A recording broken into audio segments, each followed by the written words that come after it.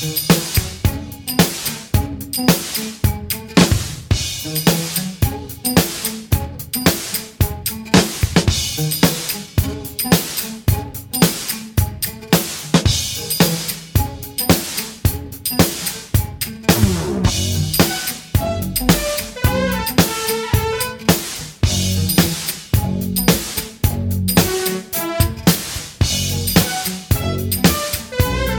this episode of the Press Rewind Prince Lyrics podcast, the funk fuck debate rages on. We're not debating funk or fuck as used in the song Erotic City, like trying to determine which lyrics were used depending on if it was Prince or Sheila E., but instead we're talking about this versatile song that was either from the Purple Rain era, if you like that version, or the one that was redone and released as part of the Purple Rain sequel, Graffiti Bridge. The song I'm talking about is We Can Fuck or We Can Funk, depending on which version you're listening to. and joining me on this episode, this fucktastic episode, is Julian Long. Welcome back to the show. Yay. I like it. That's a lot to live up to. I'm going to have to put on my extra sexy voice for the ladies. Yeah, please do. Please. Oh, I don't actually, you know what? Your normal voice is pretty damn sexy as it is. So that is very kind of you. Thank you. I think the same of you. Now, you know who would be a problem on this? You have Angel Monique guests sometimes. Yep, this is not I wouldn't be able to listen to this episode if she was doing the commentary. Would not. Yeah. Just, you know, we're a little too personally. a little too personally to listen to all this sort of honey glazed. You know, she's got that southern thing going on. Be a bit much for this. Uh-huh. So I think most of your listeners will be relieved that it's we'll make it just sexy enough. Just sexy enough. Yeah. I mean, I do have a probably a versatile listening group that comes in on. I have some children that listen to my show. I know this for a fact, so I have to. Wow. Okay. Yeah, I mean, not little children, mind you. Okay. Teenagers, but maybe they shouldn't listen to the '84 version of this song. They should only listen to the '90s version, if even that. If we're being honest. Yeah, it's a lot of innuendo there. That's pretty thinly veiled. Okay, so the original version of this song, which was then, of course, known as We Can Fuck, was recorded on New Year's Eve and December 31st, 1983, and then again, more work was done on the song on New Year's Day and the following day, January 1st and 2nd, 1984. This was in Sunset Sound in Hollywood. And so, you know, that's the version that we're going to start talking about. That's the version on the Purple Rain Deluxe release from 2017. It's the only version of the song that is considered explicit because of the use of the word fuck instead of funk in the song and the title. And then in June of '86, Prince re-recorded the song, toning down the lyrics quite a bit, changing fuck to funk. And you know, it's a slower version. It's funkier. It's got the revolution.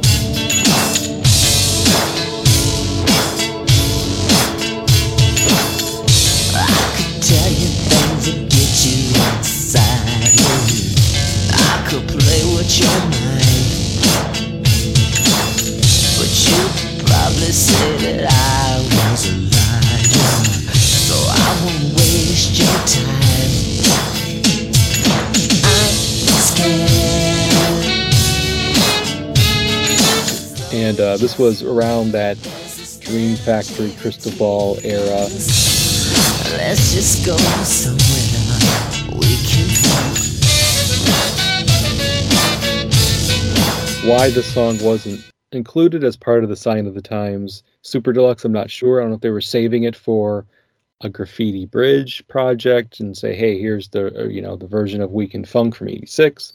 I don't know, because it falls in line with those songs from that 85, 86 time frame, but we didn't get it on Sign of the Times. Right. And then it was updated again in 1989 at Paisley Park Studios without George Clinton. And then George Clinton added his vocals sometime in late '89, early '90, and that's the final version, the final released version of We Can Funk that we got for Graffiti Bridge.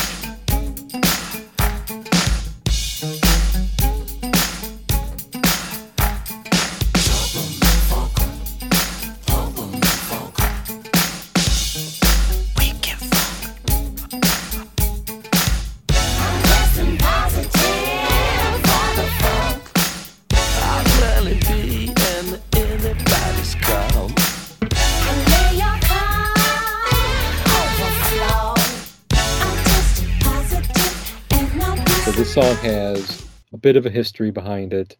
The origin story is where we're going to start with "We Can Fuck," but there's also I wasn't really familiar with this version, but there's a version by Andy Allo from 2011 titled "We Can Love," and it's preciously spelled OUI.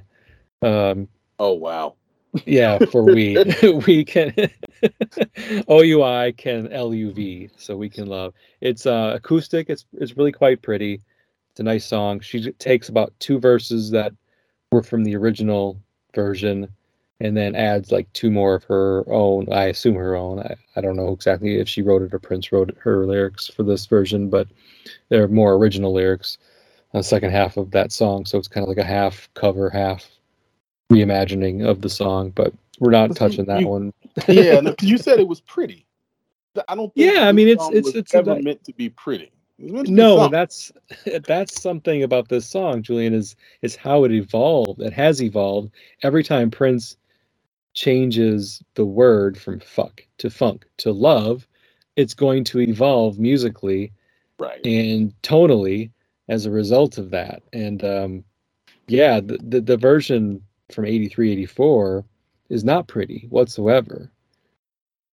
So yeah. I mean, it's not, but I will say the last 2-3 minutes of it, it gets very pretty. It gets very love sexy pretty. And I have a lot of thoughts about his sort of what I'm going to call ramblings at the end of that. In the 84 version, because then the music does take this weird sort of, spacey light Lisa Frank rainbows and clouds kind of sound, and then he brings back the doom doom doom doom doom, and it switches it a little bit. I almost forgot what song it was. Yeah, we can fuck is a very avant-garde almost song in terms of how it changes its musical the musical pieces that are used in it. It's almost like two different songs in some parts. It's very challenging due to its length. It's challenging because of how Prince towards the end of the song, as you mentioned, will do like a breakdown. He does a spoken word section. He's speaking to somebody like he often has done and before in songs, like he's talking to somebody, but you only hear one side of the conversation. This is a kind of I wouldn't call it a trope, but it's certainly something Prince has done in songs where he's had one-sided conversations with usually women in his songs. And you're just like, you have to kind of fill in the blanks on what is being said on the other side, or if anything's being said, if he's just, like you said, rambling. And yeah, this version is very, it's very unique for that, and he tones it down a bit, not just the lyrics but the music, and it makes it a bit less challenging musically and less interesting musically, in my opinion. But that's okay. People have their opinions, and that's why I call it like the funk fuck debate, because people are pretty divided. I wouldn't say no, people are like, oh, I hate that version versus I love this version, but they have their favorites, and it isn't clear cut. It's not everybody loves one version over the other. It's really pretty split from my experience. Of the two big ones, which is your favorite? Fuck is definitely my favorite. Okay. Absolutely. Absolutely. I consider this brilliant. I consider the song brilliant, and it's my favorite song from the Purple Rain deluxe release in 2017. Okay. I prefer the funk version. It's one, I think, and we've talked about this before. It's one of those things, I think, where the thing that you're introduced to first is the one that you just have an affinity for. But it had sonically, while it isn't, you're right, it isn't as interesting musically, sonically, like just literally the sound of it is more appealing to me. And I like the fact that it's shorter and a little less challenging. The We Can Fuck challenges me like I'm being pricked many, many times with a pin. Whereas We Can Funk, even though he softened the lyrics, he made the music much more aggressive. And so it was like a punch in the gut. It was like, oh, I was not ready. And also I was in Graffiti Bridge. I was in 7th grade, 8th grade. So it ran into all of my hormones. And so it just kind of, it stuck as one of those songs that was like, oh, this is when that light bulb came on. Yeah. Okay. Yeah. I mean, We Can Funk is the first version of this song that I heard because I had Graffiti Bridge back in the day. Right. And it, for whatever reason, that version never stuck out to me. It's one of my favorite songs on Graffiti Bridge now, but back in 1990, that is not a song that really kind of, like I said, stuck out and grabbed me the way that Joy and Repetition or Oh God, Joy and Repetition was pretty you know, Elephants and Flowers or some of the other songs that I really enjoy off that. I don't know why. I can't explain why.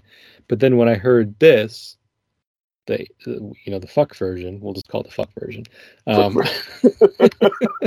know, I mean, old Eddie Murphy video, like, I know you, you're the fuck you man. Yeah, I mean the F word is just going to be said a lot in this episode. And it's just there's no way around it. But when you first heard that one did stand out for you. Like it just flipped the switch. We Can Fuck really stood out. And I get it's not as funky. I totally agree with anybody who says, well, you know, the 86 and 90 versions are funkier. Yeah, they are. They absolutely are. But I don't know. I mean, this is, I don't know. It's hard to explain why. I just think I like how difficult it is and interesting he is. No, it is difficult and challenging, but there is something, I'll say this. What I do like about the 84 version more, and as we get into the lyrics, we'll talk about it. There's a certain sincerity in, and maybe because he's not editing down, but there's a certain, like, it feels real. It feels like honest to goodness seduction, like a real invitation to the fucking that is to commence. Whereas We Can Funk feels like it's being a little bit too clever, like it's playing too much, and lyrically in We Can Funk, that's in a couple of places off-putting. But one of the reasons that We Can Fuck for me falls down, I called it rambling. That spoken bit at the end, for me, loses some of that sincerity. It doesn't sound. It sounds more performative than some of the other times we've heard him do that. When we've heard those conversations in other songs, something about this one felt different. But I'll save it for when we get to those lyrics. Okay, let's get moving because we do have a lot of lyrics to cover. Yes, we do. We got a lot of lyrics to cover. The good news is between Fuck and Funk, there's a lot of similarities lyrically. So, like, I'm gonna skip past all the stuff that's unique to Graffiti Bridge's We Can Funk, and we'll save that. So what I'm going to start with and reciting are just the lyrics that are part of We Can Fuck, which anything that's similar, you know, I'll point out and say, like, well, that's the same as what we got in Funk, but the differences are going to be in, like, the second half of the song. Right. And, of course, the difference in saying fuck versus funk. So, that little minor detail. Yeah, just a minor detail. I could tell you stories till you get tired. I could play with your mind, but you'd probably say that I was a liar. So I won't waste your time. I'm scared. Though we just met, there's this energy between us. Let's just go somewhere we can fuck. Okay, so the first, what I'll call verse, and the thing about, again, this song is, like, does it have a chorus? I suppose it kind of does, and I'll tell you what I think is the chorus, but I can tell you what other people think is the chorus. I don't know. So the first grouping of lines, we'll just call it that. Okay. I could tell you stories till you get tired. I could play with your mind, but you'd probably say that I was a liar, so I won't waste your time. And then after that is where you get what I'm kind of called the chorus, is where he says, I'm scared, because though we just met, there's this energy between us. Let's just go somewhere we can fuck. So we'll call it the first grouping of lines. So Prince is kind of describing a scenario where he's talking to a woman, telling her how he could play the usual mating games, talking, spitting game, getting to know each other, sometimes lying in order to get, where to get her in bed or just to impress her, as we tend to sometimes do when we're trying to bed somebody or get somebody interested in us, maybe to embellish a little bit of our traits or our characteristics or our personality. But he's saying, like, I'm not going to do this. I'm not going to waste your time by going through the motions of this quote unquote mating game in order to have sex. Let's just skip all that, because there's this energy between us that we just need to fuck. Bottom line. And the I'm scared part is kind of like him emphasizing, or saying like he's sort of a little bit intimidated by this immediate connection that he's feeling. That's kind of what I'm getting from this, Julian. What are you getting? I think all of that's real. That's valid. The thing that's funny to me about it, though, is you're right. He is kind of suggesting, I'm not going to play any games. I'm not going to do all this. But this is some game. This is some really it's next level game. Yeah, it's a whole other thing where it's like, even the I'm scared because though we just met, there's this energy between us. Like that's ripped from the 70s hairy chest medallion game. Like that's that I don't know about you, but I just feel like we need to, like, you've heard that, somebody try and spit that before. But the way that he does it, and I think what makes it interesting, is this suggestion that he is legitimately intimidated and that vulnerability that's in it. In this song, I buy it. I actually buy the suggestion of vulnerability that he knows that this is the thing that they got to do. We got to do this because the energy is here. But I didn't expect this. Like, I actually kind of buy it. There's a softness in his delivery of these lines that makes it work.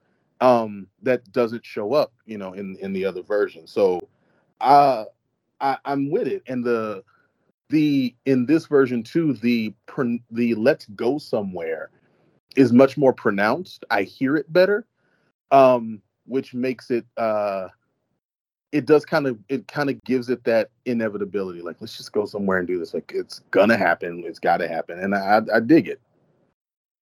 Yeah, you bring up a good point from a performance perspective. Prince performs this version a bit quieter, a bit more like it's a bit like he's telling somebody a secret, like whispering to somebody in a club, or like it's this big, I don't know, like conspiracy that he's talking about and he doesn't want a lot of people to hear. Where the versions of Weekend Funk, it's just more upfront. The lyrics are more upfront. He's not whispering them. He's not kind of hiding behind the music a little bit as he is in Weekend Funk. And so it's a subtle difference. And like I said, the performance of it doesn't really change the lyrics per se, but it definitely changes maybe your interpretation of the tone, or like you're imagining what is it that he's doing in this moment, which could change your opinion of the song in some ways. That's a big difference. And I keep thinking of this song as a part of Purple Rain.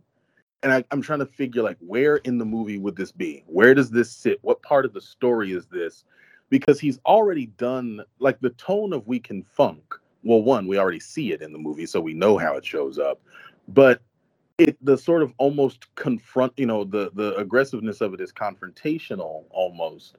And we see that movie in Purple Rain. We see that moment when he's, standing on stage and is like, do you want him or do you want me? Because I want you. And the pointing. So it's not that. It's not that part of that relationship. And I keep wondering, like, if this is to Apollonia, when would he be doing it? What would he be saying and doing? That's the point in the movie where they decide that they need to go somewhere and fuck. After he performs The Beautiful Ones to her, and then she finds him in the alley afterwards, and it's like, it's on. So yeah, that's the moment. So I don't know what else. The only other moment that could possibly even I can even imagine would be like when she sees him on stage performing Let's Go Crazy at the very, very beginning, and then he's, kind of doing his little stare down behind her. Right. But that doesn't, that doesn't really seem to fit either. So I don't know. Good question. Maybe on the bike. Maybe on the bike, yeah. Yeah. Who knows? And on the way back from not Lake Minnetonka. Say I'm sorry all my life. That wouldn't be true. I only say to do the things that I do, 'cause I love you. I'm scared. Though we just met, I want you so bad, baby. Don't you wanna come with me? We can fuck. Okay, so then whether or not you call that a verse and a chorus or just a verse, I don't know, but that's the first grouping of lyrics. Then he moves on and says, I could say I'm sorry all my life, but that wouldn't be true. I only say and do the things that I do 'cause I'm not you. I'm scared, 'cause though we just met, I want you so bad, baby. Ooh, don't you want to come with me? We can fuck. Second verse, Julian. Anything new or different or interesting you want to point out here? Not really. So, to be perfectly honest, the storytelling of it is interesting, but for me, musically, it's not as interesting. Um, the I'm scared part repeating so soon after is honestly the only part of this verse that spoke to me then or speaks to me now. I say then like it was so long ago. I first heard this in 2017, like most people, but but you know what I mean. True. Yeah. I mean, that's that's 6 years ago now, man. Jesus Christ, superstar. Yeah, it is. Exactly. Yeah, I'm with you. This verse doesn't quite grab me the same way, the first one does when he's talking about how he could play all these games and he's not going to waste your time. But here's he's just like, I could tell you I'm sorry all my life. I guess maybe he doesn't want to apologize for feeling the way he does, for wanting what he wants, maybe. And in the fact that he's willing to stick his neck out and say what he feels, maybe she wouldn't dare. I only say and do the things that I do because I'm not you. Basically, I get from that just I do these things and I'm saying these things because I feel like I can. I'm emboldened to do so, and maybe you would be less. And so, even if you're feeling it, you might not be able to say it. I'm going to say it. I'm going to put myself out there and say, I want you so bad. Come with me. We can fuck. And I'm scared again. Just like you said, it's repeating that is kind of like the touchstone of the song so far. Like if you're just kind of casually listening, you're hearing two things. You're hearing him say, I'm scared, because it's emphasized. Like he slows that Right. down. Well, again, a lot of these lyrics in We Can Fuck are a bit obscured and hard to understand.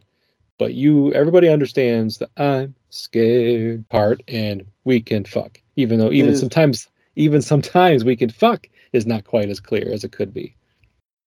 Right. And it is definitely the earwig of the song, right? Like the earworm of the song is that I'm scared. The we can fuck part, when it disappears, I think is one of the things that makes the seduction of this song really brilliant, is that when it disappears underneath the music or in the way that he performs it, it almost makes you wonder, like, did he say that or did I just think that? Like, is he it really kind of puts him in your head, which is what he's doing from the beginning of the song. When he's like, I could play with your mind, I really do kind of feel like, sonically, the way he dips and hides underneath the music, this sort of half whisper, this almost shy performance of it. It's that trick of talking quietly to make her lean in. So now you've kind of set the stage to draw her into you. Now she's literally sitting on the edge of her seat, because everything that you're saying is either hard to hear or it just feels like it's so important, and it adds an importance to it that, from the standpoint of the artist's seduction, absolutely, it's an incredible mind fuck. Mm-hmm. I for wonder somebody if he, saying that they're so shy and scared, you know? yeah, he's so silent, scared, but also okay saying, "Let's go somewhere so we can fuck," and being Right. so blunt, you know, like so forthcoming with their desire and their intention.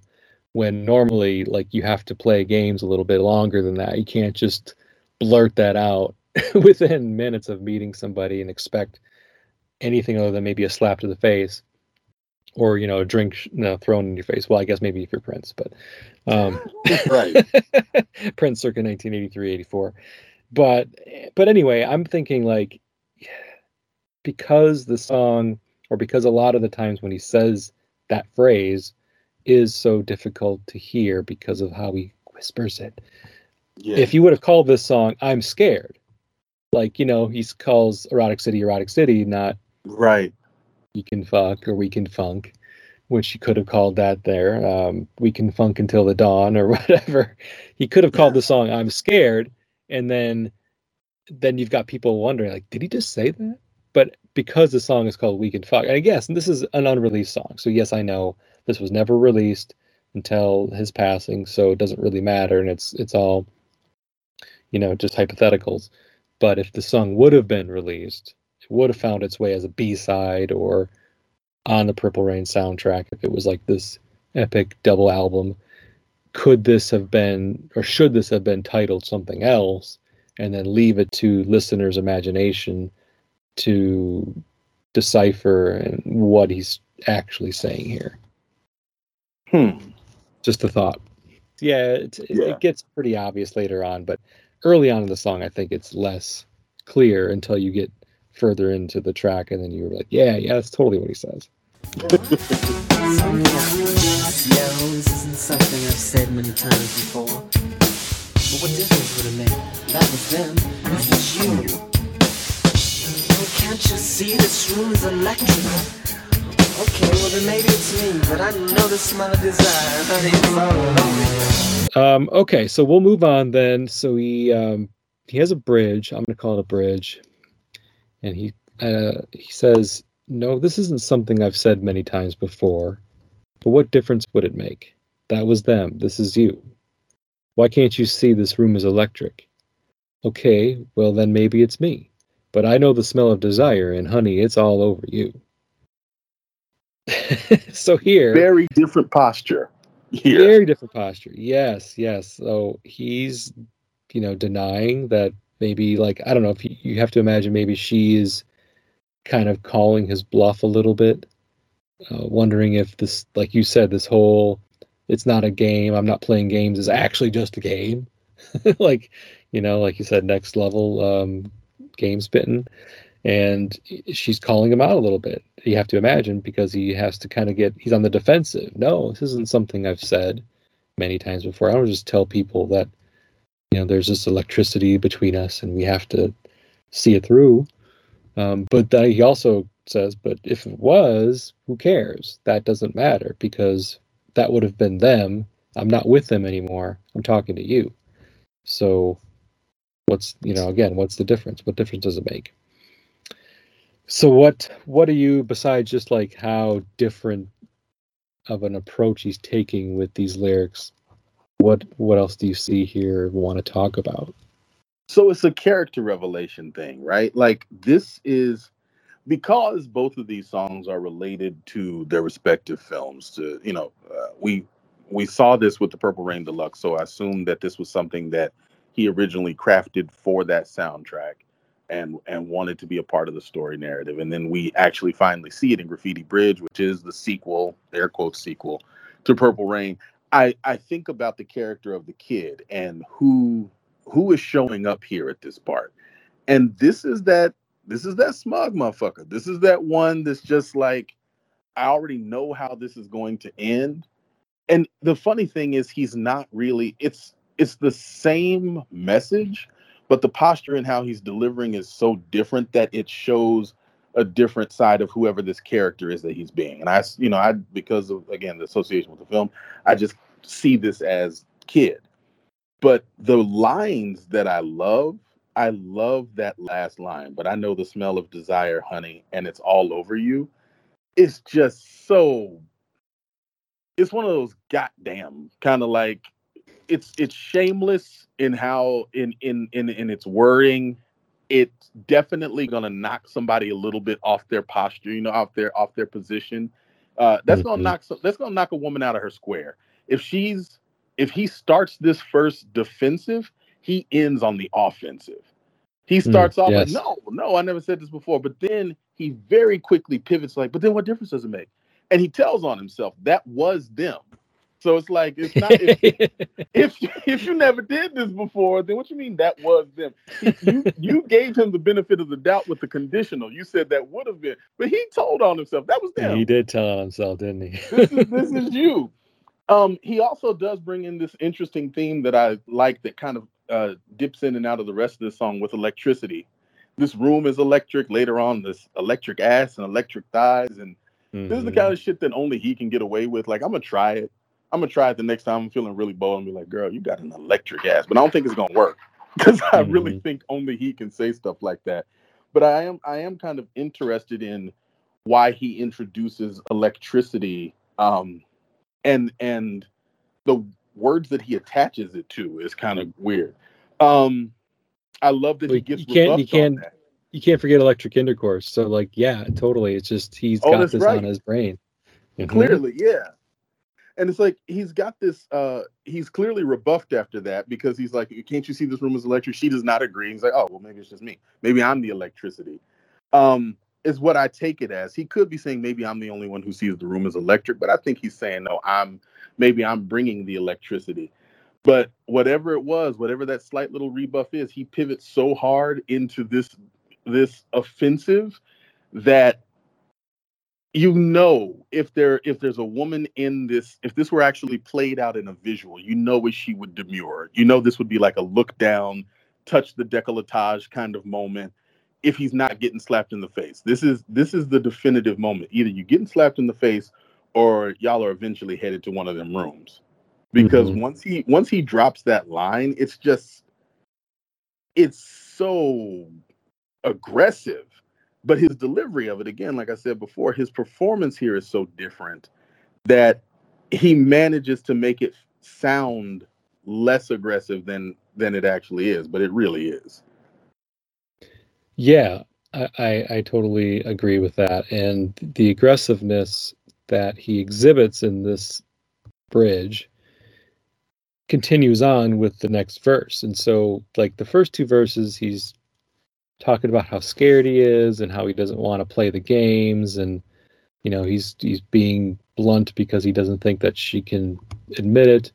But now again, he's got these lines that he's using on her that he's trying to, like, seal the deal, I guess, is to use a common phrase, and he's hoping that it's going to work. And now I'm getting a little bit of shades of Morris Day's character in Purple Rain with some of these next lines.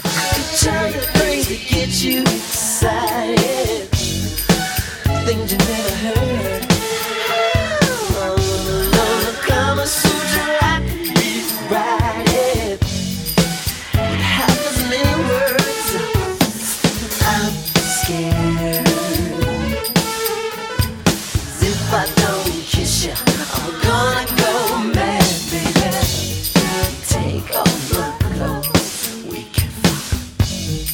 I could tell you things to get you excited, things you never heard.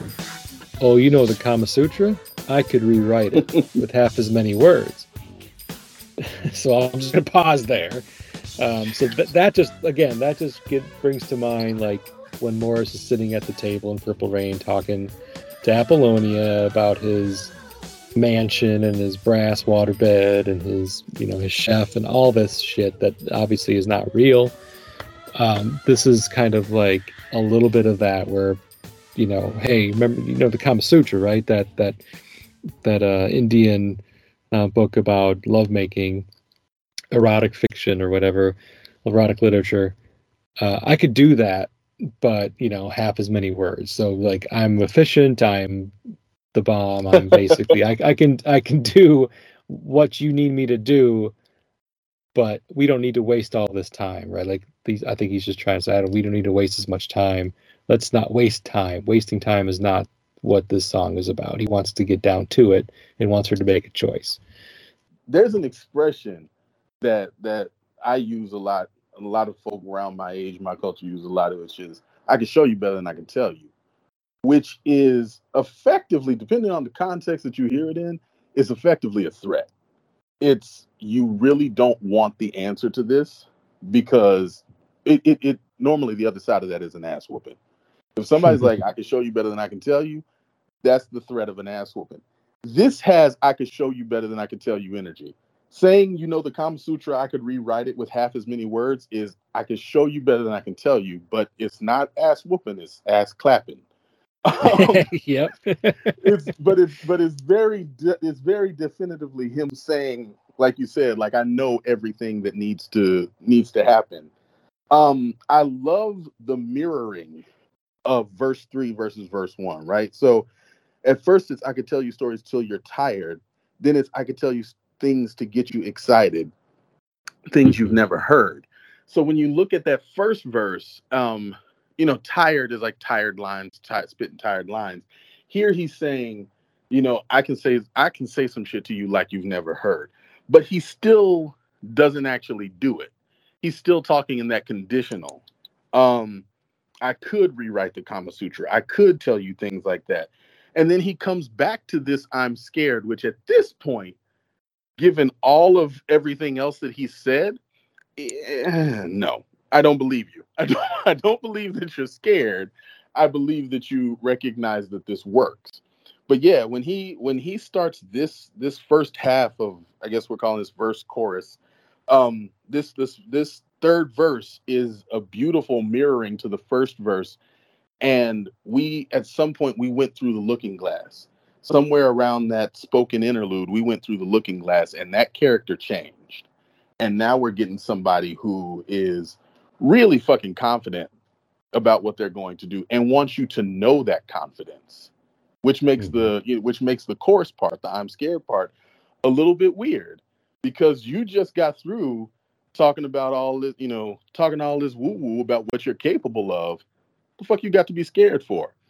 So, but we haven't crossed those lyrics yet. So yeah, well, I'll just say them now because then after he says about the Kama Sutra, which I'll just point out just as a interesting little Easter egg, that was the name of the one and only album released by the NPG Orchestra in like 1997-ish, around the Crystal Ball era, was Kama Sutra. Wow. So he still had Kama Sutra on the brain about 14 years later, give or take. But then he says, I'm scared. If I don't kiss you, I'm going to go mad, baby. Take off my clothes. We can fuck. So again, I think the I'm scared part, while that is repeated as it does in all of the other verses, this time, I don't, it's not that I'm scared because, I'm afraid of this energy that I'm experiencing with you. And I'm afraid that, if I don't act on it, that, I'm going to go crazy here. It's just like, I'm scared because I'm so horny. I want to kiss you and you need to take off. It's just, to me, it's not like I'm scared. It's just, he's just saying at this point because he is either, wanting to, Prince, the writer of the song, wants to continue with the theme of being scared and using that as a kind of like a chorus or just a touch point common thread for each of these different verses. But as the character, like if you're on the receiving end of that, again, you're just getting his confidence back to you. I'm scared, but not because I'm actually scared to kiss you. It's because I'm going to go crazy if I don't kiss you. Right. And his next line is like, take off my clothes. This is definitely more warning than confession. The first one had that sort of vulnerability behind it. But this is what's also interesting here is, pointing out what comes next after his first I'm scared. And then he rationalizes it. First time it's because there's this energy between us, and he makes a suggestion. Let's go somewhere. After the second I'm scared, his rationalization is I really, really want you. So we've moved from this sort of I don't understand what's happening here, to I'm very clear on what's happening here. I'm just maybe intimidated by the intensity. And then after that, it's a question. It's another suggestion, but it's more in the form of a question. Don't you want to? And then this third one, after he rationalizes it, and it's not really a rationalization at this point. It's a take heed. It's almost like the transformation is happening, and I don't know. I'm not gonna be able to control myself. I don't know. And then it's the first direct order. It's I'm no longer asking you. I'm no longer. It's not that he's not. I don't want to say that it's coercive. I don't feel like it's there. But this time it's already a foregone conclusion. Everything else was, you want to, or maybe we should just do this. This time is take off my clothes, which has such a force behind it. And the interesting thing is it's take off my clothes, not take off your clothes. Mm-hmm. What makes that interesting to me is this is still, as is often the case with, I think, Prince, the artist, right? The author of this song, Prince. And in a number of the characters that show up in his songs, he wants to be chosen. It's always still like, no matter how much he pushes, no matter how much he seduces, no matter how much he works the situation, he still wants the person that he is giving attention and energy to choose him directly. Take off my clothes is different than take off your clothes, which would feel, I think that would cross a line, that would feel coercive. But here, he's still making this person like, you have to choose me. You come do this thing and you show me that this is what you want to. It's and I'm trying to think, because I know even in one of the other songs that we talked about, this Prince needing to be chosen came up, and I can't remember what it was. But I find this shift really, really interesting. Like the more we kind of unpack this, I really do see it as Prince through the looking glass. Like, there's a version of who he's pretending to be, or who he might want to believe he is. And then there's who he knows he is. And as we move through verses 1 through 3, we come out on the other side with this very confident, I know exactly who I am, and I need you to know it too. Yeah, and it's really smart of him to, whether it was intentional or just because that is who he was as a person and a songwriter, to make it so much like, you have to choose me. And whether that's because of insecurities, and he really wanted it to be about him and not constantly like to be the pursuer, but also to be pursued. So he's clearly the pursuer in this song, but at the end, when it's time to finally fuck, which is what he's been, getting towards and moving towards this whole time, the final act, the final decision of whether or not that happens, he's putting it on her by asking her to take off his clothes. And if she doesn't do so, then guess what? They're not fucking. And it's very clear that she's made her choice. So, right. Yeah, it's smart. It's good. It's good writing. Anything else you want to talk about there? No, I was just thinking, like, you're right. When you said it's good writing, it reminds me that, at the end of all of this, underneath all the musicianship, he is also very much a writer. And it's crazy to see character development over the course of a song. He's done here in 3 verses what some people don't manage in entire screenplays. It's really impressive. Yeah, and that's basically the first half of the song. The music changes now. Right. I mean, he has a little bit. I'm not going to go through like all the little ad libs about let's turn on some lights and come here and we can fuck. But then he gets to this. Music starts to change a little bit. It hasn't completely changed yet. It changes a little bit even more later. But he has this whole breakdown section where he's still singing. This isn't spoken word. You can blow the candle off, babe. You can turn the candle on. Whichever one you choose is alright. 'Cause we're gonna do it all night long. me, babe. Shall I undress you? You can leave your clothes on if you want to. And I can still do what I want to do for you. But he says lines like, "You can blow the candle off, baby. You can turn the candle on. Whichever one you choose is all right, because I'm going to do it all night long. Do you want to undress me, baby, or shall I undress you? You can leave your clothes on if you want to, and I'd still do what I want to do to you." Between two people is alright, whether they're love or not.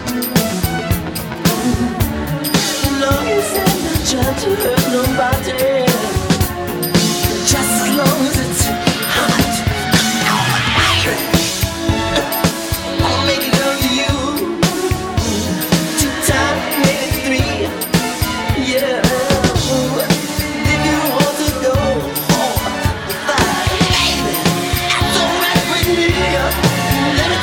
Sex between two people is all right, whether they're in love or not. Ooh, as long as they're not trying to hurt nobody, just as long as it's hot. Good Lord, baby, I want to make love to you 2 times, maybe 3. And I'm skipping like all the whoops and the screams that he does here. And if you want to go 2, go 4 or 5, baby, that's all right with me. be a little baby, yeah. I can be a big strong man. I can be a girl, I can be a boy.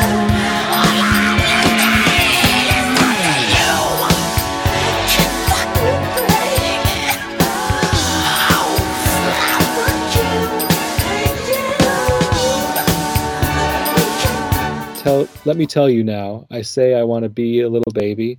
I can be a big strong man. I can be a girl, a boy. I can be your toy. All you have to do is ask. It's up to you. You can fuck me, baby. I'll fuck you, yeah. We can fuck one another, whatever you want to do.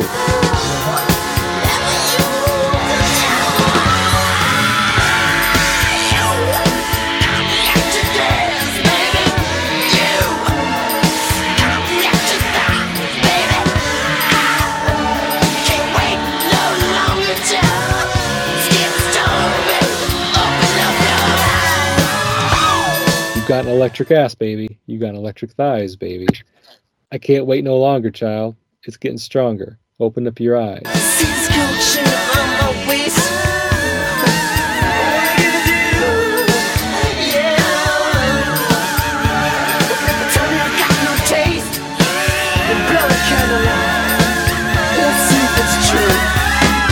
See this gold chain around my waist? I want to give it to you. When people tell me I got no taste, they'll blow the candle out. We'll see if it's true. Okay, so he starts and ends this whole long section talking about candles. I just want to ask you, Julian, there's clearly, I think, a euphemism going on here. What do you think the euphemism is here? I mean, I feel like we're pretty obviously dealing with candle penis here. But, and if that's the case, if his penis here is a candle, I find it really fascinating that she's electricity. She's got electric ass. He's over here with an Amish candle penis. She's over here in the modern world with her electric ass and thighs. It's like, how are they gonna make this work? How illuminated is this room going to be at the end of the day?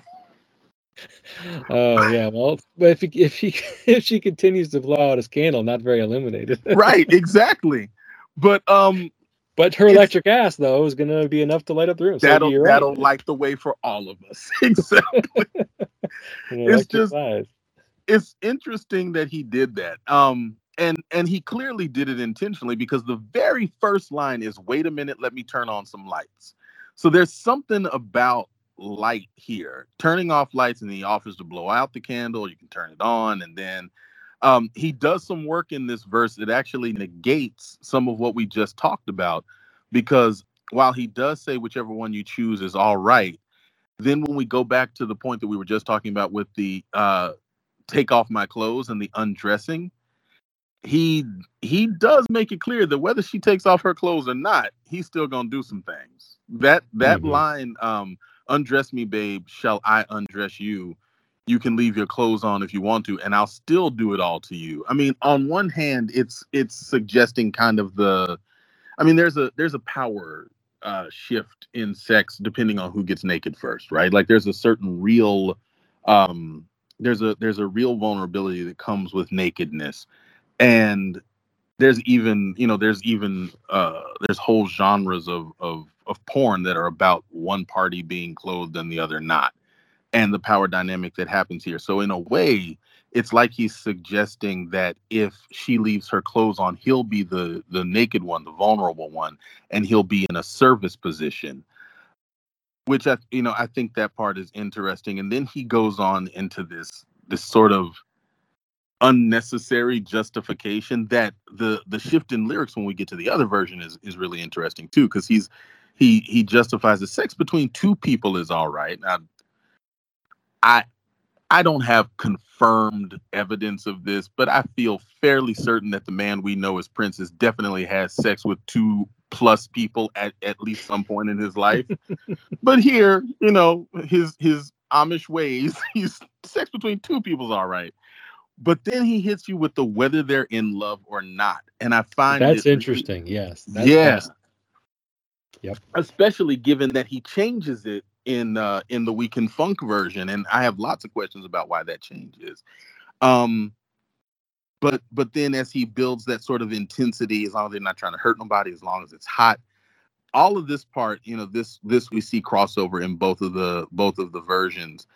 But that power structure thing that we talked about comes up again with you can fuck me, baby, I'll fuck you, we can fuck one another. What to do? Like this is again kind of assigning that assigns power to it. That someone is the fucker and someone is the fuckee. Someone is getting fucked and someone is doing the fucking. Or we could do it together. The title of the song and the overtures that he makes in the beginning of the song suggest that initially his intent is always for it to be sort of a partnership. But as we've moved through, as this character becomes more urgent, as he becomes more confident, he's basically saying, however you want to play this, I'm good. I can play this from any angle. I can be your little bitty baby. I can be a big strong man. You can fuck me. I can fuck you. But some fucking going on. Like this is a man who has hit a point of almost there's an almost frenzied nature to the lyrics here, but it's still underlined with all of this confidence in essentially his prowess. 2 times, maybe 3, you want to go 4 or 5. I've had a fair amount of sex in my life. I've never entered the conversation with we can go 4 or 5. Listen, and I got no problem saying that. You don't start with that. I'm not coming into the room promising 5 rounds. No. Yeah. It depends. Maybe I have a couple energy drinks. That's a foolish man's game. Exactly. So, this is a man who clearly knows what he's about. If he's like, you want to go 4 or 5, under promise, over deliver, right. Julian. Always under promise, over deliver. That's how I learned it. And so that makes me terrified for what this man who's saying 4 or 5 is all right. What was he delivering? Right. This talk about burning that candle at both ends, Absolutely. Yeah, I mean, it's like he's almost offering too many choices. Like you used the word frenzied, and that is, I think, a very apt term to use here because he's just all over the map here, all over the place. Be a little baby, big strong man. I could be a boy. I could be a girl. We could do it twice. We could do it 3 times. We could do it 4 times. You could fuck me. I could fuck you. I mean, it's just like a little bit off the rails in terms of like what he's trying to offer this woman in this moment. He's almost like giving her too many. It's like looking at a menu you're at a restaurant and you've got like this 5-page menu and you're like, damn, this is like gonna take me a while to get through all these. The Cheesecake Factory, where you got to go to chapter 1 and chapter 2 of the menu. It's just almost too many choices, and I think he needs to just like narrow it down for her. But anyway, that's just my opinion. I do want to go back to the whole sex between two people is all right, whether they're in love or not. Because I feel like this is a Prince who wrote this song before he had his epiphany at some point in 84, I think it was 84, where he started to devalue casual sex and value more sex between people in love. And love is greater than sex. Love is more important than sex. He emphasizes this during the Purple Rain tour, during like the God section. It's emphasized on Around the World in a Day, the album he was writing in 1984. But the man who wrote this is still kind of like that.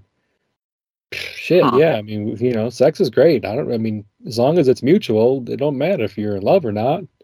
I love casual sex. Let's just go roll with it, and I don't think like I said, I don't think he's had that epiphany yet when he wrote this song. That's kind of my take.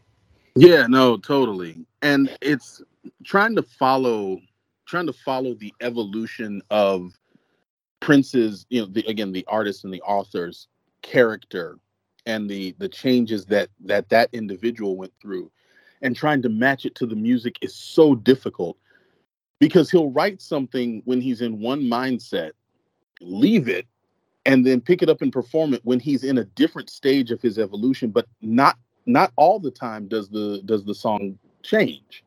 Sometimes the song stays where it was when he wrote it. He just performs it, and that's why I think he performs stuff in character sometimes, to kind of give himself a way out, to leave the artistry intact, even if that's not his personal values anymore. But I don't think moving forward, I don't think he writes from those places. But it's always kind of hard to pin down. Like, the version of Prince that we know from Graffiti Bridge, we know that he went through a very significant spiritual transformation by then. Like, that is transparent.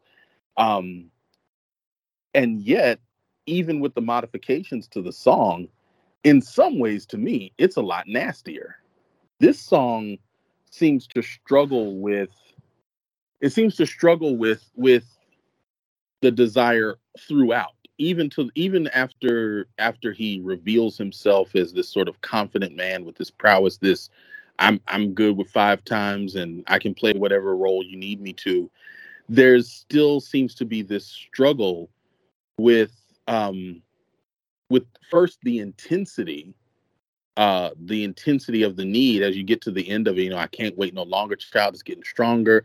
I got to give this to you. Like, I know he's talking about the chain, but also, the other it. All of that seems to be fraught.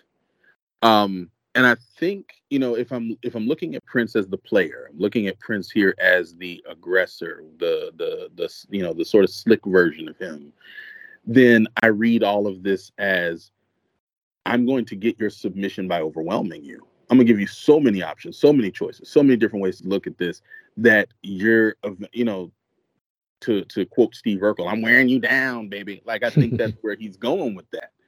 If I look at this as someone literally out of control, and that is to say, they have skill and prowess, but they have so much of it they don't know what to do with it. That if they aren't controlling it, it's controlling them. Then this last part, this whole section before we get to the part that I glibly called ramblings, feels not just like the climax. I mean, it's obviously giving you climax energy, but it feels like almost a last desperate effort to find a way to make this work where he can maintain control of something that he feels like might be in control of him. And I know I'm reading a lot into it, but both versions of these songs exist so heavily in the world of subtext. Like, there is the context of where he was in his life. There's the actual, the lyrics that we discuss here, but so much of it exists in the space of subtext of what people are feeling but can't necessarily find the way to say. And I feel like there's a lot of room for that kind of interpretation in that section. And it does, I think, make, if we regard it that way, it makes that last outro, especially given the very, very last line of the last outro, it gives it a certain character, it gives it a personality that makes sense for someone who has just gone through this very fraught moment. Mm-hmm. Yeah, well said. And before we get to that, the final outro, the spoken word section, after the frenzied and the fraught lyrics and the music building and building and building and building, the last lines of that section, I have to give props. I have to repeat it and give it props. When people tell me I got no taste, then blow the candle out. We'll see if it's true. It's really clever. It's really fucking clever. Yeah. It's fucking clever, man. It's fantastic. Okay. I just had to repeat it because I went through a lot of lines. I'm like, I got to go back through this one just to emphasize it. Okay. It's absolutely worth it. I'm sure, I hope everybody caught it. Like, if you didn't catch it, just go back and listen to the song again. Yeah, and knowing what the candle likely is. So yeah, just keep that in mind. All right. So anyway, so then it kind of, at the end of that, it just kind of ends and it gets quiet again. The music gets quiet, and now he has a spoken word section where it's kind of almost like towards the end of "Do Me Baby" when he's talking to his lover after, like, in a post-coital scenario.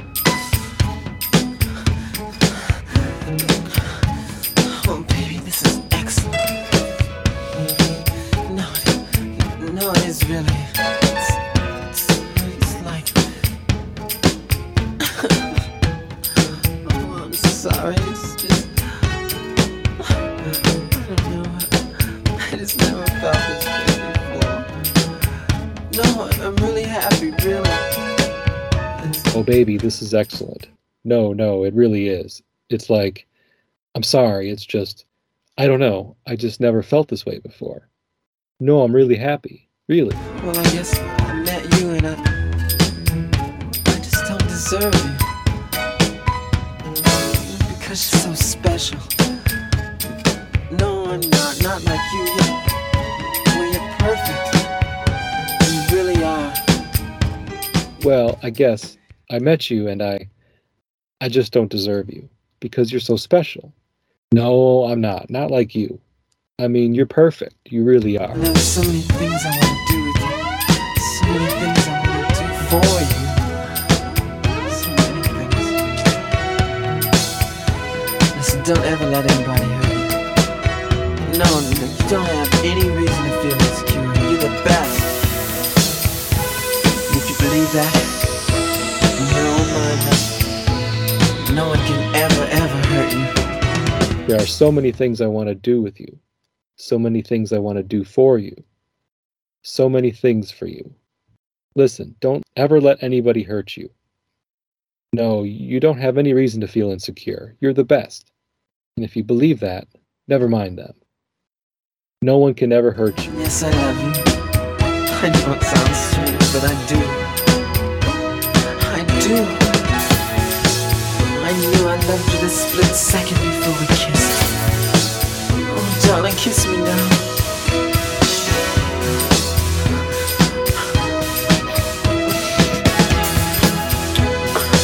Oh, baby, please fuck me again.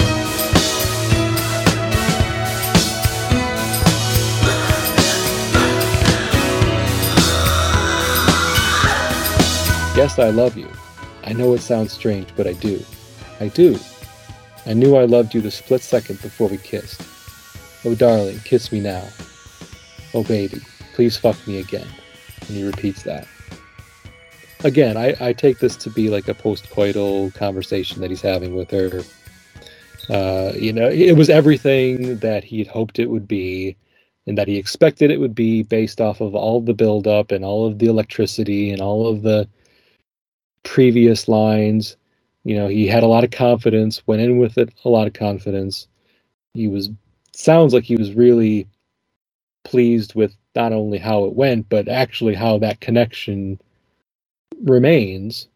And it wasn't just about the sex like, if it was just about the sex before, now I'm getting like, no, he's got some feelings now. Like, he's feeling something after this this experience with her, and he's really vulnerable here, and the cockiness is completely gone. Like, it's wiped away, absolutely gone. There's no semblance of the cocky man that picked her up and we're using lines like, the Kama Sutra, I can write that in half as many words. Because now he's talking about how amazing she is. He's got these feelings that are, basically tripping him up a little bit, knocked him on his ass, so to speak. Right. And he just wants to do things for her. Like, he just imagines him almost in some ways in servitude to her, because she's so special, she's so amazing, she's perfect. And you imagine she's like, oh, well, you're great too. Like, no, not like you. No, not like you. I only again, 27 if you're I'm regular. Right. I'm just a normal guy. The cynic, of course, could still say he's still on his game, but I don't know. I don't get that at all here. I don't get that he's still on his game. I get that he's been knocked off his game, and this is him truly being vulnerable and exhibiting some self-deprecation in some ways, mostly not because he thinks that he's not all that, but just that she is just on a pedestal at this point. Right. Like, who the hell could measure up to somebody who's perfection, which calls it, you're perfect. And also, like, you don't have any reason to feel insecure. Like, I don't know if she said something or did something or acted a certain way to make him feel that she was a little bit insecure about whatever, but he's trying to reassure her that is absolutely ridiculous. You have nothing to feel insecure about. You can't let anybody hurt you because you're just better than everybody. That's kind of what I'm getting from this. And then when he says, please fuck me again, he's kind of like, it's a bit desperate. Like, I want to feel this again with you. Please fuck me again. And he's whispering it a bit, again, he's back to his little whispering prince, not the forthcoming and brash and bold prince that we had in the middle of the song. So that's kind of my take on this section. Julian, what's yours? So I have I'm of two minds on this. Lyrically, I 100% agree with you that this is a very vulnerable posture. That he's been knocked off his square. He's head over heels. One of the things that I love actually is what's missing in this section where he says, there's so many things I want to do with you. There's so many things I want to do for you. So many things. What he never says is so many things I want to do to you. And there's very much a do to you posture in the breakdown right before it, right? Like he literally says, and I'll still do it all to you. But here, to your point, he's in this sort of service and compliance and awe and admiration. And there are two things that I find interesting. One is the obsession with her perfection. The other is this concern about her being hurt. He says, listen, don't ever let anybody hurt you. And then a few lines later, he says, no one can ever hurt you. And then in within that, there is too that, you don't have any reason to feel insecure, which I think, can speak to emotional hurt. All of that is a very different character than the frenzied person that we just dealt with. This is Jekyll and Hyde shit right here, right? Like, we are now back to, the beast emerged, the beast performed, and now, we've got the man sort of shrinking into a very different posture where I think, realistically as grown-ups, we can relate to that. There is that, there's a sort of literal and figurative deflation that happens after big performance. And I think in that sort of post-coital bliss, we see a different character. All of that. Oh, and one other thing. I find it really interesting that he notes here that one, though it's unusual, he claims to love this person. and then claims to have known that the split second before they kissed, asks for a kiss again, which, you know, seemingly would confirm that love. But then before that kiss happens, puts the brakes on, says, wait, fuck me again, which is backward to the way that we think about it usually, right? Like kiss first, fuck next, or not, maybe not immediately next, but sometimes there's a progression, then kissing is usually first. And here he's like, before you give me that second kiss that's going to, you know, that moment before I knew or will know that this is love, he's asking for the fuck again, which is maybe I'm going to make two comparisons of Prince to Michael Jackson in this conversation. This is one. Comparison number one.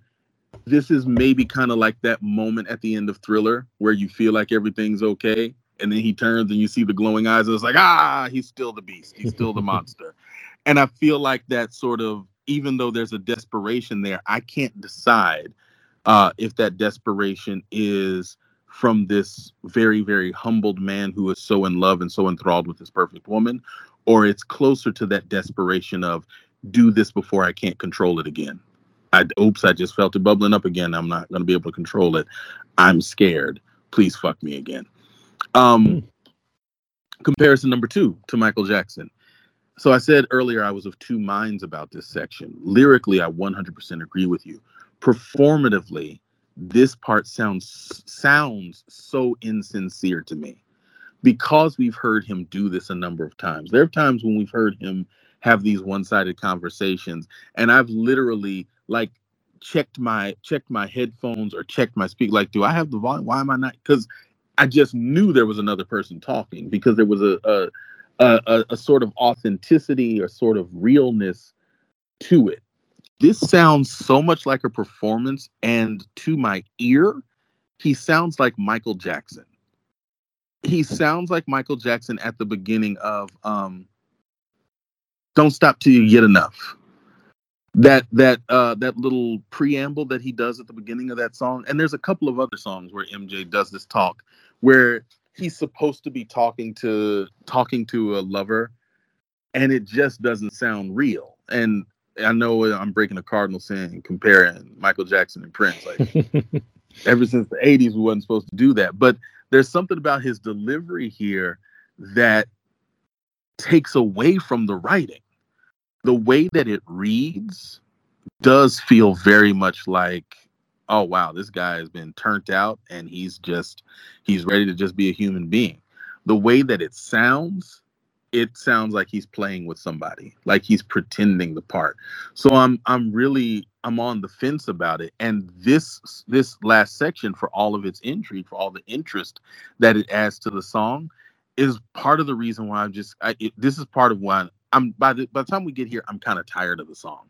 It's part of the reason why We Can Funk is I prefer that one, because this section, it exhausts me a little bit. It's necessary from a storytelling standpoint. It's absolutely necessary for this character that he's built, this scenario that he's put up, this massive climax that happens in the breakdown.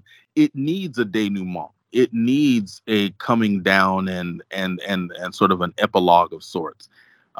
It's necessary for the story that this song tells, but in terms of the way it sounds and the performance part of it, I'm a little tired by the time we get here. Yeah, and this spoken word section is in no other version, so it was definitely part of the song that was stripped, that was put on the cutting room floor when he revisited the song for We Can Funk in '86, or the 89-90 version. Whether or not he felt it was necessary or just felt like it weighted the song down a little bit too much. Like we all love Computer Blue, the Hallway Speech version, but there's a lot going on there, and you had to make some edits for the album, and this is no different. Like, you got to cut something. You can't throw another 10 plus minute song on a already double album soundtrack for Graffiti Bridge. We got to cut some stuff. So, and he'd already done it for '86, so it's like I'm not bringing that back for the '89-90 version. So let's talk Graffiti Bridge. Oh, sorry. Yes. You ready? Well, no, it actually works. Yeah, I'm definitely ready. I was gonna say, I feel like when he made this song, if he made this for the Purple Rain soundtrack, I feel like this was somebody who didn't know how soundtracks were put together. To think that this song was going to be on there is insane. Or the original Computer Blue, like that. What? Right. I love it, but like to think you were going to put that on there is ridiculous. And I feel like by the time Graffiti Bridge came around, one, he wanted this story to be a part of that character story, so he wanted to get the song in there. But two, Graffiti Bridge's version was somebody who knew how soundtracks worked, somebody who knew what you could and couldn't get on, because the way, while the ratings, we had by then all the sort of stickers and labels and concerns and stuff like that for what musicians were allowed to say, and Prince had definitely gone through his own transformation. But the way that studios evaluate songs that you can get away with on a regular album versus songs that are going to go on a soundtrack album are very different. And there's no way We Can Fuck, any iteration of it that had the word fuck prominently, was going to be a soundtrack song. But the version that mainstream soundtrack, no. Yeah, not a mainstream sound now, but the version that we get, I think in some ways is a concession, and I think in other ways it's a big fuck you. I think it's, a bit of a middle finger that he didn't get the original one. And that's why I think we get this, what occurs for me as really, really just aggressive, in your face fuck you in the opening chorus. Okay, so what we get that's different right off the bat for Graffiti Bridge's We Can Funk, he has like this kind of chant: jump 'em and funk 'em, pump 'em and funk 'em, we can funk. Okay, sure, we can. I don't know what jumping 'em and funking 'em means, but pump 'em and funk 'em, yeah, that's a little more obvious to me. Yeah, it's the same thing. He's basically just saying the same thing in a bunch of different ways. Okay, so but the part of this song, and okay, so just for context, this song features George Clinton. George Clinton, obviously the singer-songwriter, leader of Parliament Funkadelic, amazing 70s and 80s, early 80s funk and rock outfits, plural. And so, George's got this larger-than-life persona. His artistic persona on album covers and on stage, outlandish outfits, diaper wearing, spaceship exiting, like this just crazy person that uses his own language. His songs have its own language. Atomic Dog, another song from the early 80s, where you've got like this imagery of, he's just saying, why must I be like that? Why must I chase the cat? It's nothing but the dog and me. So he's likening himself to a dog. So this next section, I'm testing positive for the funk. I'll gladly pee in anybody's cup. And when your cup overflow, I'm testing positive and I'll pee some more. Yeah. So we're getting a big George Clinton vibe from this song now. None of that, of course, was in the 86 We Can Funk with the Revolution. So this is either, and this is kind of like, I don't know which one it is, because this song is credited to both Prince and George Clinton, and I've never listened to any interviews of George talking about the writing of this song to know, like, was that his input? Like, did he write that for Prince or for this song, or did Prince like try to write this in a manner that would be fitting for George's performance? I don't know which is which, to be honest. I can't tell. And there's so much about this. I mean, it really is it is a perfect blend of the two of them. It's to me, it's crazy how I can't distinguish anything in particular that I would say, oh, that's definitely George Clinton. Like maybe the jump 'em and funk 'em, pump 'em and funk 'em, because it does have that sort of chant like rhythm that Clinton was very known for. So I feel like the jump 'em and funk 'em, pump 'em and funk 'em, that feels very George Clinton because of that sort of chant like thing that he's known for. That's not uncommon. But the and also those words are interesting because even though he's saying pump 'em and funk 'em, the familiar colloquial expression is pump 'em and dump 'em. And so there's this is not a lovemaking, this is not a relationship. We're not gonna get the whole "you're so perfect, you're so wonderful" posture of the outro of the former one. This one starts right off with, this is about fucking. Even though we're not saying fucking, we're going to remove anything that sounds like otherwise, except for in one of the parts where Prince changes the lyric that we'll get to. But as much as I love this version of the song, part of why I love it is because it confounded me. Because I kept listening. I had to double listen because he's clearly saying funk. It's in the title he says funk, so I know he says funk. But every time he says it, I'm hearing funk.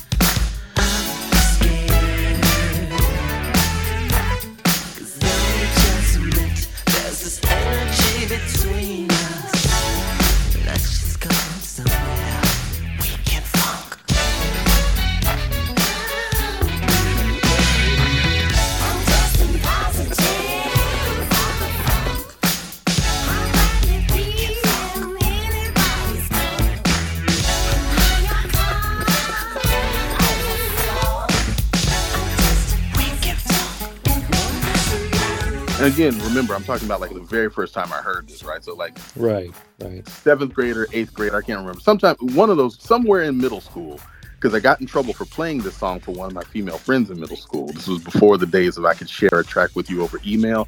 I was literally playing it over the phone, holding the phone to the speaker and letting her listen to it. And her dad came in the room and was like, "What is that?" And it didn't go well. It did not go well for me. But at any rate, because my mind had been opened, I wanted to open minds too. But what I'm a terrible person. But what I found so confounding was this was a song about sex, and before you get a good 20 seconds into it, you're talking about something as though it's an STD. Yeah, and that's what throws me off. Is like, this is a little off-putting when you're talking about. It's so off-putting. Like, you tested positive, and again, putting it in the time frame. We're, this is a nation that HIV. We're very aware of AIDS, and we're doing, we're just starting to do the work of educating people on all the ways that you don't catch it, because the frenzy of it and the peak paranoia about it is around about this time, because now we've moved from that time period where people thought it was a gay disease. The very first news reports about HIV referred to it as a strange cancer that only affected gay males. And then when we started, by now we've had Ryan White. We've been introduced to figures and characters, and it's impacted people's lives in a way that people were genuinely scared that it could happen to them. You could get it anywhere. You could get it from. I don't know if Magic Johnson had made his announcement yet, but like we're at that stage of frenzy. And George and Prince hit us with, I'm testing positive for the funk.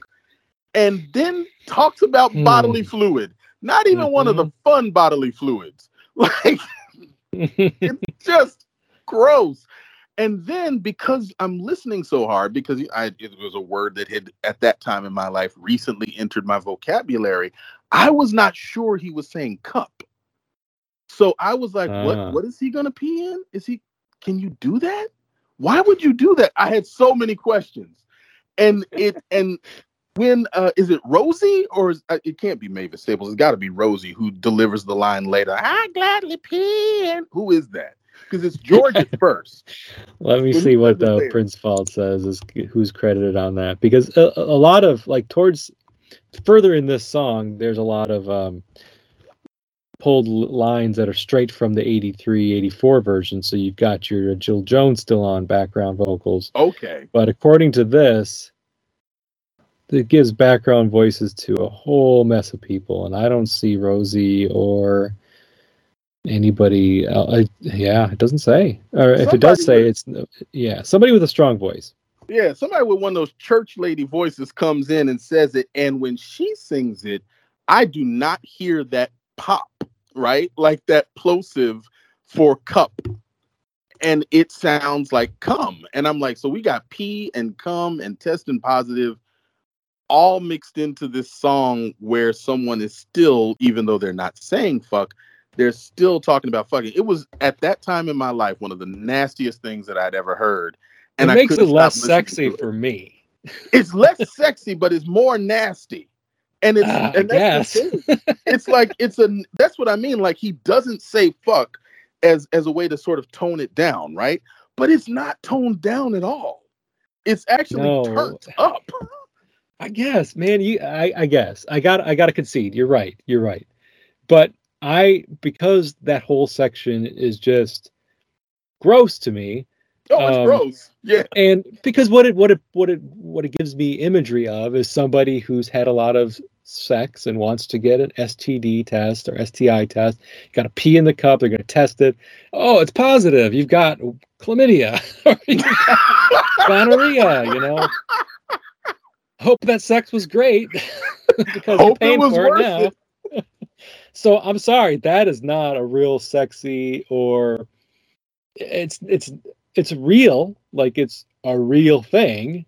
It's a real outcome of a real potential outcome of sex, but that doesn't make it something that I find arousing. That's why, and I feel like that's why I consider this song such a fuck you, maybe even to the label, that he toned it down by taking out the word fuck, replacing it with funk, doing it in that quasi-ambiguous way where you have to listen really hard to make sure, because every time it's stretched out, it sounds different. May have done the same thing with the word cup, but then just, because you can't, I don't know what standards and practices or whatever else the label might have had in place, but these things that he's saying, you're right, they're not sexy, but it makes the song nasty in a way that I don't think We Can Fuck ever was. And so whatever they were trying to avoid on one side in terms of it being objectionable and nasty, he drove the truck straight through that on this one. And it does speak to, I think, the sort of frenzy and all of that of the previous version of the 1984 version that suggests this sort of uncontrollableness when it comes to sex. Our society, our standards kind of dictates that sort of uncontrolled hedonistic pleasure has to have consequences. And it almost feels like, to your point, hope that sex was worth it. It feels like he's bringing those in here, but then also saying, but I don't care. I don't even care. I'm out here for it. I'm not celebrating it as like, ooh, that shit turns me on. It was just my ooh, my nipples are hard. He peeing in a cup. but I am saying, like, for someone who was, again, at my age at that time, my ideas of what doing it were supposed to be were very, very limited. And this it was like, oh, holy shit, that's gross, but I can't stop looking. It was kind of that. And as I grew up, with and through the song and started, hearing other versions of it, and as music changed and evolved and people got a lot more nasty and a lot less creative with it, I got more to the point of, was this really necessary? But at the time, it was just so mind-blowing. Did he say that? Can you say that? But I was just gonna say, this album got an explicit lyrics parental advisory sticker. Yes, something that Purple Rain never got. Something that no other Prince album got. Yeah, exactly. Right. So 1999 didn't get that because it didn't exist. This album got it, and I think it's solely because of this song. Probably. I was trying to think what other songs on. There's Love Machine. No, Love Machine doesn't get anywhere near that dirty. And it's got to be this song, man. It's got to be We Can Funk, and there's hardly any actual curse words on this song. Right. It's all. I think it was like, to your point, like, I don't care that he didn't say fuck. He only says funk. The tone of the song is identical to the 84 version.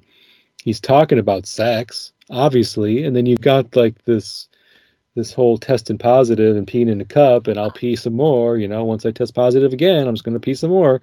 And probably they were listening to this and like, well, I mean, I'm sorry, Prince, nice try, but we're still just going to throw the sticker at you. We're trying to get over on us, but but the song was on there. It wasn't so yeah. objectionable that they couldn't take it, that they took it off there. I think. Not by 1990, man. NWA had already come out. Two Live Crew had already come out. This was nothing compared to that. True. So, yeah. But I mean, again, those were albums. This was a soundtrack, and that still. Well, I mean, was this officially called a soundtrack? Yeah. I mean, this is more of a soundtrack than Purple Rain was. True. If you think about it, Purple Rain was actually called a soundtrack, and it was. I don't know if this one got that kind of billing. Yeah, I'm not sure. Yeah. There's a part that we talked about in the last song, and I really want to address his change because, again, for this song being as nasty and objectionable as it is, the man who in the previous song was comfortable saying sex between two people is all right, whether they're in love or not, changes it to if all the love in the world is what they've got, which is a really high bar for sex to be okay.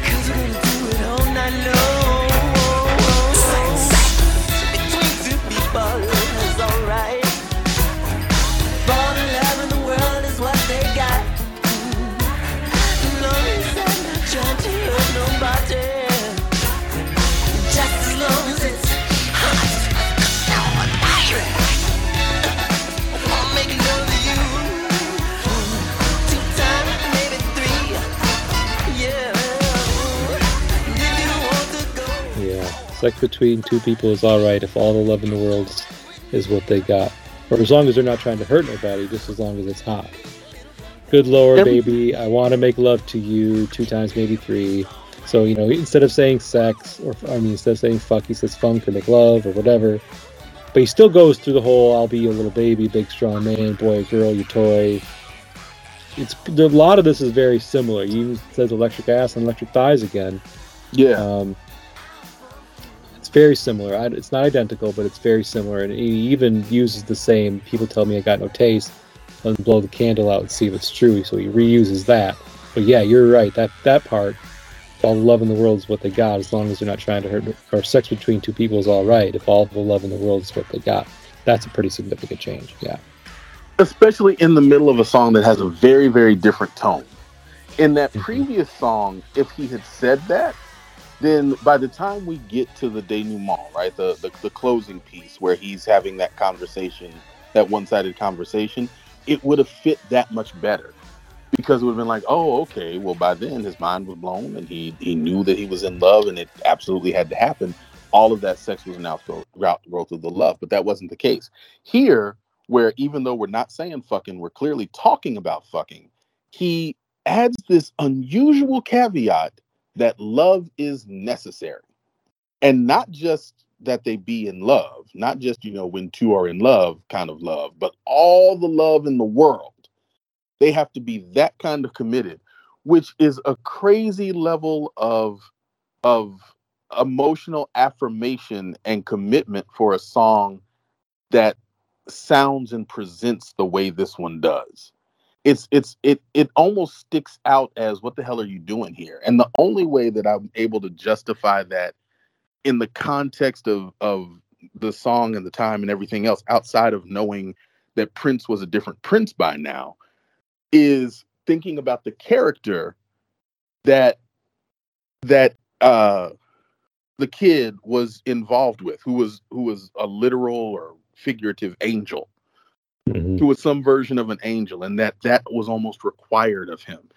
And what's really crazy to me when I think about her, and because, I said I view this lens through the character that I think he's trying to present, which, because these are connected to the films, it's the kid and whatever version of his, his life journey that he's in.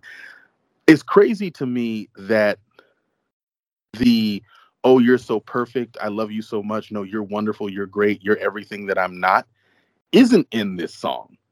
Because in the story of Graffiti Bridge, that would have made so much more sense for the kid to feel that way about this woman that he was pursuing. in the story of Graffiti Bridge, this version, which is vulgar, it less profanity but more vulgarity. This version that is more vulgar feels like a disconnect. Doesn't feel like it should, from a performance standpoint, from a sonic standpoint, makes sense for the time. From a tonal standpoint, in terms of lyrics and the story that's being told, this story does not fit that character. Mm-mm. This story almost doesn't really fit that man, because this isn't, the Prince of this time isn't, celebrating out there fucking rampantly. He's presumably evolved or matured more. But he's telling a different story here. Yeah, for sure. And that's what makes this a little bit confusing addition to the soundtrack. I'm glad it's there because I like the song a lot. But to me, it's a little bit of an outlier from the songs that Prince was writing for Graffiti Bridge, or that he reused, which is one of these. I think he just really wanted the song to find a home. He just wanted the song to find a home. And he figured out a way to make it happen, and figured out like a way to get George Clinton involved without it sounding too, I don't know, I mean, without it being like shoehorned in, I guess. Maybe you could say that he's a little bit shoehorned in. There's versions of the song that are perfectly fine without George, so it's not like this song wouldn't exist without George Clinton's influence and performance. Well, it does, and it's okay. It's really good without George too, but it is what it is, and this is the version we got. But yeah, whether you like funk or funk, there's no wrong answer. There's something for everybody. Something for everybody. But guess what? Your eyes, blow out the candles, make a wish. So yeah, make a wish.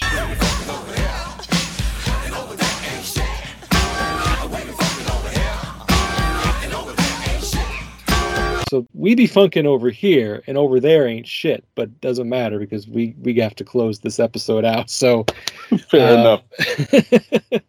That's how the song ends. In case you forgot, we be funkin' over here, and over there ain't shit, and they repeat that over again. So that's another time when they say a curse word. I'm like, God, did this song get an explicit lyric sticker just for the use of the word shit a few times at the end of Weekend Funk? I don't know. That seems pretty harsh, but it's got to be the content. I don't think it's that word. It's got to be the content. Yeah, it's got to be the content. All right, Julian. Thank you so much for joining me on this episode. It's been a blast talking about these two songs. Most definitely. I love your takes. I always love your takes. So anytime you want to be on the show, you're more than welcome to join. Do you have anything you want to share with the audience? Man, I can't plug a damn thing. All I'm trying to do is get this degree. I'm finishing up my MFA this year, and after that, I might re-enter the real world and have some stuff to talk about. But right now, if you want to holler at me, you can find me on the Twitters at @1JulianB.Long, and please, by all means. Okay. Well, thank you again. Thank you. It's been a pleasure.